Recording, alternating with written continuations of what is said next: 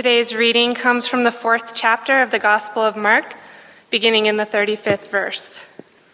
On that day when evening had come, he said to them, "Let us go across to the other side." And leaving the crowd behind, they took him with them in the boat, just as he was. Other boats were with him. A great windstorm arose, and the waves beat into the boat, so that the boat was already being swamped. But he was in the stern, asleep on the cushion. And they woke him and said to him, "Teacher, do you not care that we are perishing?" And waking up, he rebuked the wind and said to the sea, "Be silent, be still." Then the wind ceased, and there was a dead calm. He said to them, "Why are you afraid? Have you still no faith?" And they were filled with great fear and said to one another, "Who then is this that even the wind and the sea obey him?" This is the word of the Lord. Thanks be to God.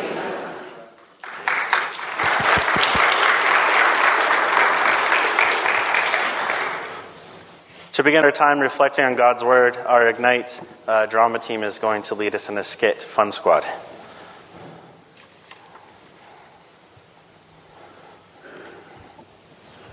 All right, boys and girls. Today we have a very special presentation for you. If you just quiet down. Billy, stop throwing spitballs. I'm talking to you. I've arranged with Principal Chris to bring you something that I'm sure you'll all love. Please welcome our special guests, the Fun Squad. Well, good evening, kids. We're the Fun Squad. Are you ready to have some fun? Well, we're here to tell you about the funnest thing in the whole wide world is. Do you know what that is? It's the saving power of Jesus' seed. H. R. I. S. Where's Eddie? Eddie? Yeah, Eddie. Where is he? Oh, he said he wasn't going to make it tonight. What? Yeah, he said he had too much homework, and then he really wanted to play Red Faction. Red Faction? It's a game. For Xbox. I know it's a game, but why is he playing that instead of being here? He figured we had enough people. What? 5 out of 6 ain't bad. Yeah, what's the problem? Are you kidding me? No. Look at what we spell. I should say Chris. Who's Jesus Chris? Exactly. Now do you see our problem? Oh. I wish Eddie were here. Never mind Eddie. What do we do? Dude, the whole show is ruined. We can improvise. Improvise how? Follow my lead. Hello, kids. We're here today to tell you about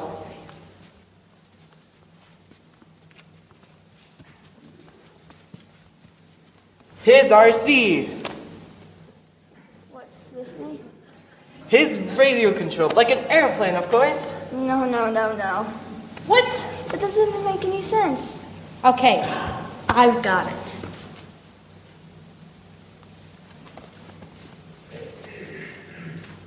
We're here to talk to you kids about investing mutual funds and 401ks to realize all the riches you can have. What are you talking about? They're only a bunch of kids. Never too late to start saving. This is hopeless. Here, I've got it. What's this mean? I don't know. I just felt like rearranging the letters. Forget it. Let's just go with Chris. Who's Chris? It's their principal. Let's get through this and out of this. Okay, fine. Hey kids, we're here to talk to you about the amazing speaking powers of C. H. I. S. G. Principal. Chris. Christ. Oh. Eddie, come so we can to your house have coffee. Coffee? Go with it. And he takes away your sins. Stains. Stains? Yeah, he uses carpet cleaner on those nasty stains. And Principal Chris died on the cross.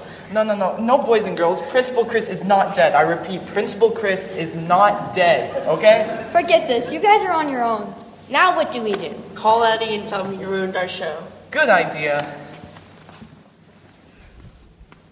All right, class. That didn't go great. We needed Eddie, our T, to complete Christ. Everyone is gifted with something that God expects them to use to his glory, and everyone is needed in their capacity. There's no such thing as an extra member of the church, an unneeded teammate, or a spare part of the body.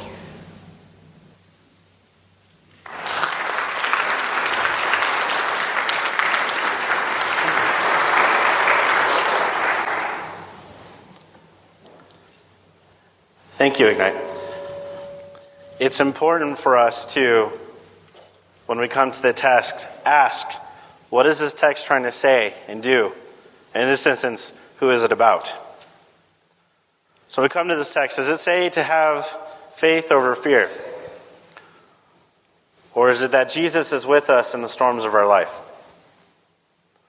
Or maybe to not go out on the boat in the middle of the evening? As we heard faithfully from Ignite, it is in fact all about Jesus. The central message of this text is that Jesus is God, God in the flesh. And because of who Jesus is, we are safe in the storm, because we are saved from our circumstances of sin and death. We then can have faith over fear because of the reality of who Jesus is. Where we come to this text today, Jesus has taught a series of parables to the crowds before taking a boat out into the water with the disciples. His teaching to the disciples and the crowds is about the very nature of the kingdom of heaven. And this text is specifically tied to others that expand on revealing Jesus' authority. And we see a few texts in Mark that are centered around this. Jesus' power and authority over sickness, Mark 3, as he heals. To cast out demons, in Mark 1 and 5. Over the Sabbath, in Mark 2. And as we know, eventually death itself. Interestingly, chapter 4 of Mark both begins and ends with references to the sea. And so, it is evening, and the disciples are out on the water when a storm happens upon them suddenly. And they are afraid. More so, they are worried to the point of dread as they think they are going to die. Some of these young men, as we know, were fishermen before becoming disciples to Jesus. So they would have known how dangerous the situation could be. Jesus is asleep in the stern of the boat and is woken up by the cries of the disciples. And with a simple phrase, "Peace, be still," Jesus commands the wind and waves to stop. And they, of course, respond to his command. Jesus then asks the disciples why they are afraid and in what they place their faith. And at the end of this text, disciples get a glimpse of the very scope and nature of Jesus' authority. Now, it would be easy to approach this text and take it purely with an allegorical meaning. Meaning, as we read, Jesus calms the storm and gale so that we can have faith over fear, or that Jesus will always be with us during the storms of our lives. Well, these points are certainly true, and they definitely hold weight. I believe that we can easily shortchange ourselves by reading this text as if this is the central or only point in this gospel account. That these points are the greatest thing we can glean from this passage. So my challenge for us this morning is to see what this text is really about. Really, to see who it is about. Of course, this is always our prayer when we encounter God's word. To glean who it is we're learning about. We know this text is about Jesus Christ, the revelation of his authority. And so this is where our focus needs to be. Jesus is God, the second person of the Holy Trinity, and as such has the authority to not only lead and teach his disciples about the kingdom of heaven, to cast out demons, to heal the sick and proclaim the good news, but to command the wind and waves as well. Yes, the heart of the matter is important. We do indeed need not fear what is to come in our lives. And we know that God is with us. But let's not forget who we are reading about in this text. Jesus. Simply put, without Jesus, this text would not make sense, nor would it bring us any real comfort. With Jesus, though, this text reveals its central theme, the very word and authority in the flesh. Jesus didn't just send his disciples out into the water by themselves. He was with them. So we see our Lord and his authority revealed through his word in this text. So first, let's see how significant that claim is. And then we can apply it to the rest of the passage as a whole. Jesus himself explained he is part of the Holy Trinity. In John 10:30, he says, I and the Father are one. This is the very reason that the Jewish people who heard Jesus say this tried to stone him in John 10:33. This is because Jesus was claiming himself as deity. So understandably, the Jews who heard this set out to stone Jesus according to the Levitical law, as they would have thought this to be outright blasphemy against God. From this, we can determine how serious this claim by Jesus is. He was willing to sacrifice everything he and the disciples were doing by boldly stating who he was. If it were not so, then everything that is centered around the deity, the identity, and the person of Jesus would not matter. In fact, would undermine the entire gospel. So you see, the identity of Jesus is important. In fact, its importance cannot be overstated. This is hammered home time and time again throughout Scripture and with many examples. The disciple John wrote in his gospel around account that the Word, Jesus, was God, was with God, and was the Word became flesh. Jesus himself was worshipped many times throughout the New Testament. Matthew 2:11, 14:33, 28:9, Luke 24:52, and John 9:38. We know that when people had misplaced their faith in the world or of the world, Jesus would rebuke them out of truth and love. But Jesus never rebuked the people when they worshipped him. Most importantly, if the identity of Jesus Christ was in question, then why would God the Father send Jesus Christ in the flesh to take our sins to the cross? There simply would be no point. It would accomplish nothing. The sacrifice had to bear weight, an immense weight of all sin. So Jesus, the perfect, sinless man, fully God and fully man, the perfect sacrifice, came to be with the people as God incarnate, to take our sins to the cross and to rise again to defeat death. As the Apostle Paul outlined in 2 Corinthians, only God could take on the sins of the world, die, be resurrected, proving his victory over sin and death. In doing so, bringing us back into a relationship with God the Father. No one else in the span of all history could possibly do this, but Jesus did. In fact, he continues to do so, as his sacrifice was so complete that it covers the entirety of our sin, past, present, and future. Because of who Jesus is, we are safe in the storm. We are saved from our circumstances of sin and death. So once we understand how significant the identity of Jesus Christ is, we can now see our lives are different as a result. It is important to note, though, that Scripture doesn't promise that Jesus will calm every storm in our lives. In fact, we know that we may encounter some storms because we follow Jesus. But the central truth of this passage is that Jesus is God. He alone has power of the wind and the waves. He is God in the flesh. This means that whatever storms we encounter, we know that they do not change who Jesus is. We know that because of who Jesus is, we can trust that whenever we are tossed about and it feels like we are sinking in life, that Jesus is still victorious. You don't need me to tell you that life is hard sometimes. Conflict happens. We can feel lost. There are times when we feel like the disciples, out in the middle of the expansive waters, so overwhelmed with dread and fear that all we have is to cry out for help. But because of who Jesus is, which we get from this passage, we know that we are safe. Jesus went to the cross to save us from our sin and eventual death by it. So although we may be uncomfortable, we may be suffering, we may be hurting, we are, in fact, safe. We've been bought by the only thing that is precious enough to secure our safety for all eternity, the blood of Jesus Christ, which of course is only so precious because of his true and powerful identity.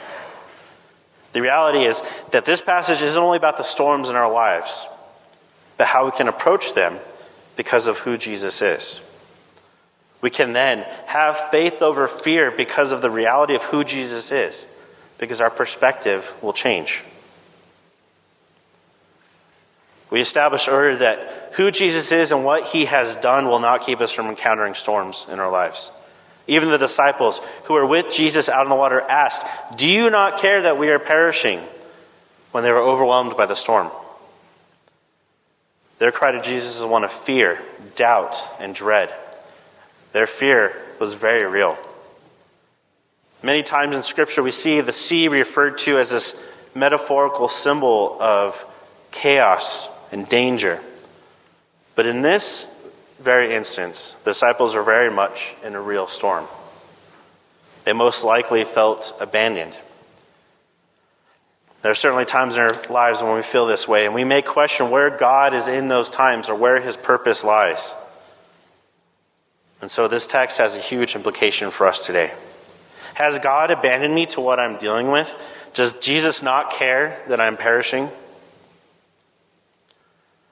Ultimately, we see this cry as one of deliverance. The disciples and we cry out to Jesus to deliver us from the situation we are in.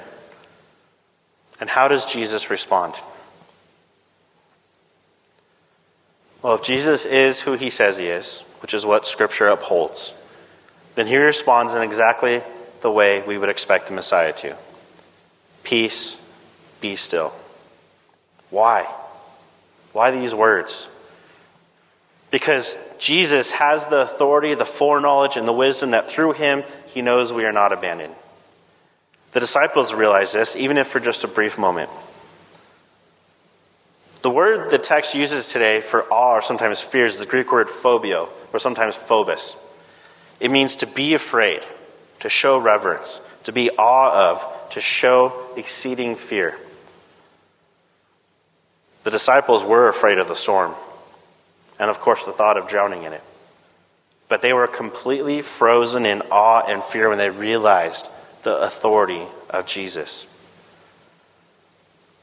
Jesus, when he addresses the disciples, uses another word to describe their fear when they were calling out to him. The word is delos, which actually means fearful and faithless. So the disciples' perspective changed when they realized the significance of who Jesus is. You know that life can be scary. You know that anxiety about what may or may not happen are at the forefront of our minds. But fear of what we face in life as compared to standing face to face with the God who made the universe, the God who knows all things, who has power over all things, who rebukes the wind and waves, and is ultimately the only reason for us to be afraid. Not fear of God striking us down as a wrathful and a cruel God, but a complete overwhelming of our senses by who Jesus is. And so, we see the disciples moved from being fearful and faithless in the storm to a complete awe of Jesus. Not through any power or great epiphany of their own, but rather because they witnessed Jesus' authority firsthand. So just like the disciples, we are not left to our own fate in the boat. What it does mean for us is that we can have a changed perspective, that Jesus can be trusted. And so we too can move from being fearful in a life of faithlessness to being in complete awe of who Jesus is. Not because of any great discipline or thing we can do, but rather by simply seeing how amazing Jesus is. So how do we do this? By seeing Jesus revealed through Scripture and God's Word for us. This passage can push us to ask some important questions. Who do we believe God to be? And how does our understanding of who Jesus is affect the way we respond to difficult seasons in our lives? These questions can pop up from time to time in our lives. We may be led to respond with worry and fear and doubt. That's exactly why it's important to know that this true account of Jesus calming the storm is much more about the revelation of Jesus, his authority, than about us or the stone or the boat. Not that our stories don't matter, but that our stories are different because our Lord and Savior came into our lives to change our story. So we can live without fear because our perspective has been changed. Because through Jesus, everything has changed. Each of us is trying to find our purpose and direction, some peace in a chaotic life, not only for ourselves, but for those upon whom we have a direct influence, our families, our friends, our neighbors, our coworkers, our classmates. We find ourselves frustrated when we cannot save ourselves from the chaos and unpredictability of life. Each of us feels surrounded by chaos, realizing that our attempts to order our lives by our power is a precarious place. There are aspects of our lives that we're simply not under control. We struggle to even control our behavior and thoughts. How often do we feel like the Apostle Paul in Romans 7, knowing what we ought to do and doing the opposite? So Jesus asked the disciples, "Why are you afraid? Have you still no faith?" He asked this because the disciples were not looking to Jesus during the storm. They were looking at the storm. But Jesus is not faulting the disciples for being afraid of the storm. He is in fact calling them out for forgetting who is in the boat with them. I read a story recently about John Wesley and his brother Charles that I think is an interesting parallel to this text. On October 17th, 1735, John Wesley and his brother Charles set sail from England to Savannah, Georgia. John's goal was to preach to the native people and lead them to Christ. During the 4-month-long trip, a storm came up suddenly and broke the main mast of the ship. While the Englishmen were crying out in fear, a group of Moravians calmly sang hymns and prayed. John Wesley was impressed by the personal faith in the face of a dangerous, life-threatening storm. He became convinced of his inner weakness, while the Moravians seemed to possess an inner strength that he did not. He later wrote in his personal journal, "It was then that I realized that mine was a dry land, fair weather faith." What John witnessed is an important truth. We are not abandoned in the boat and left to die in the storm.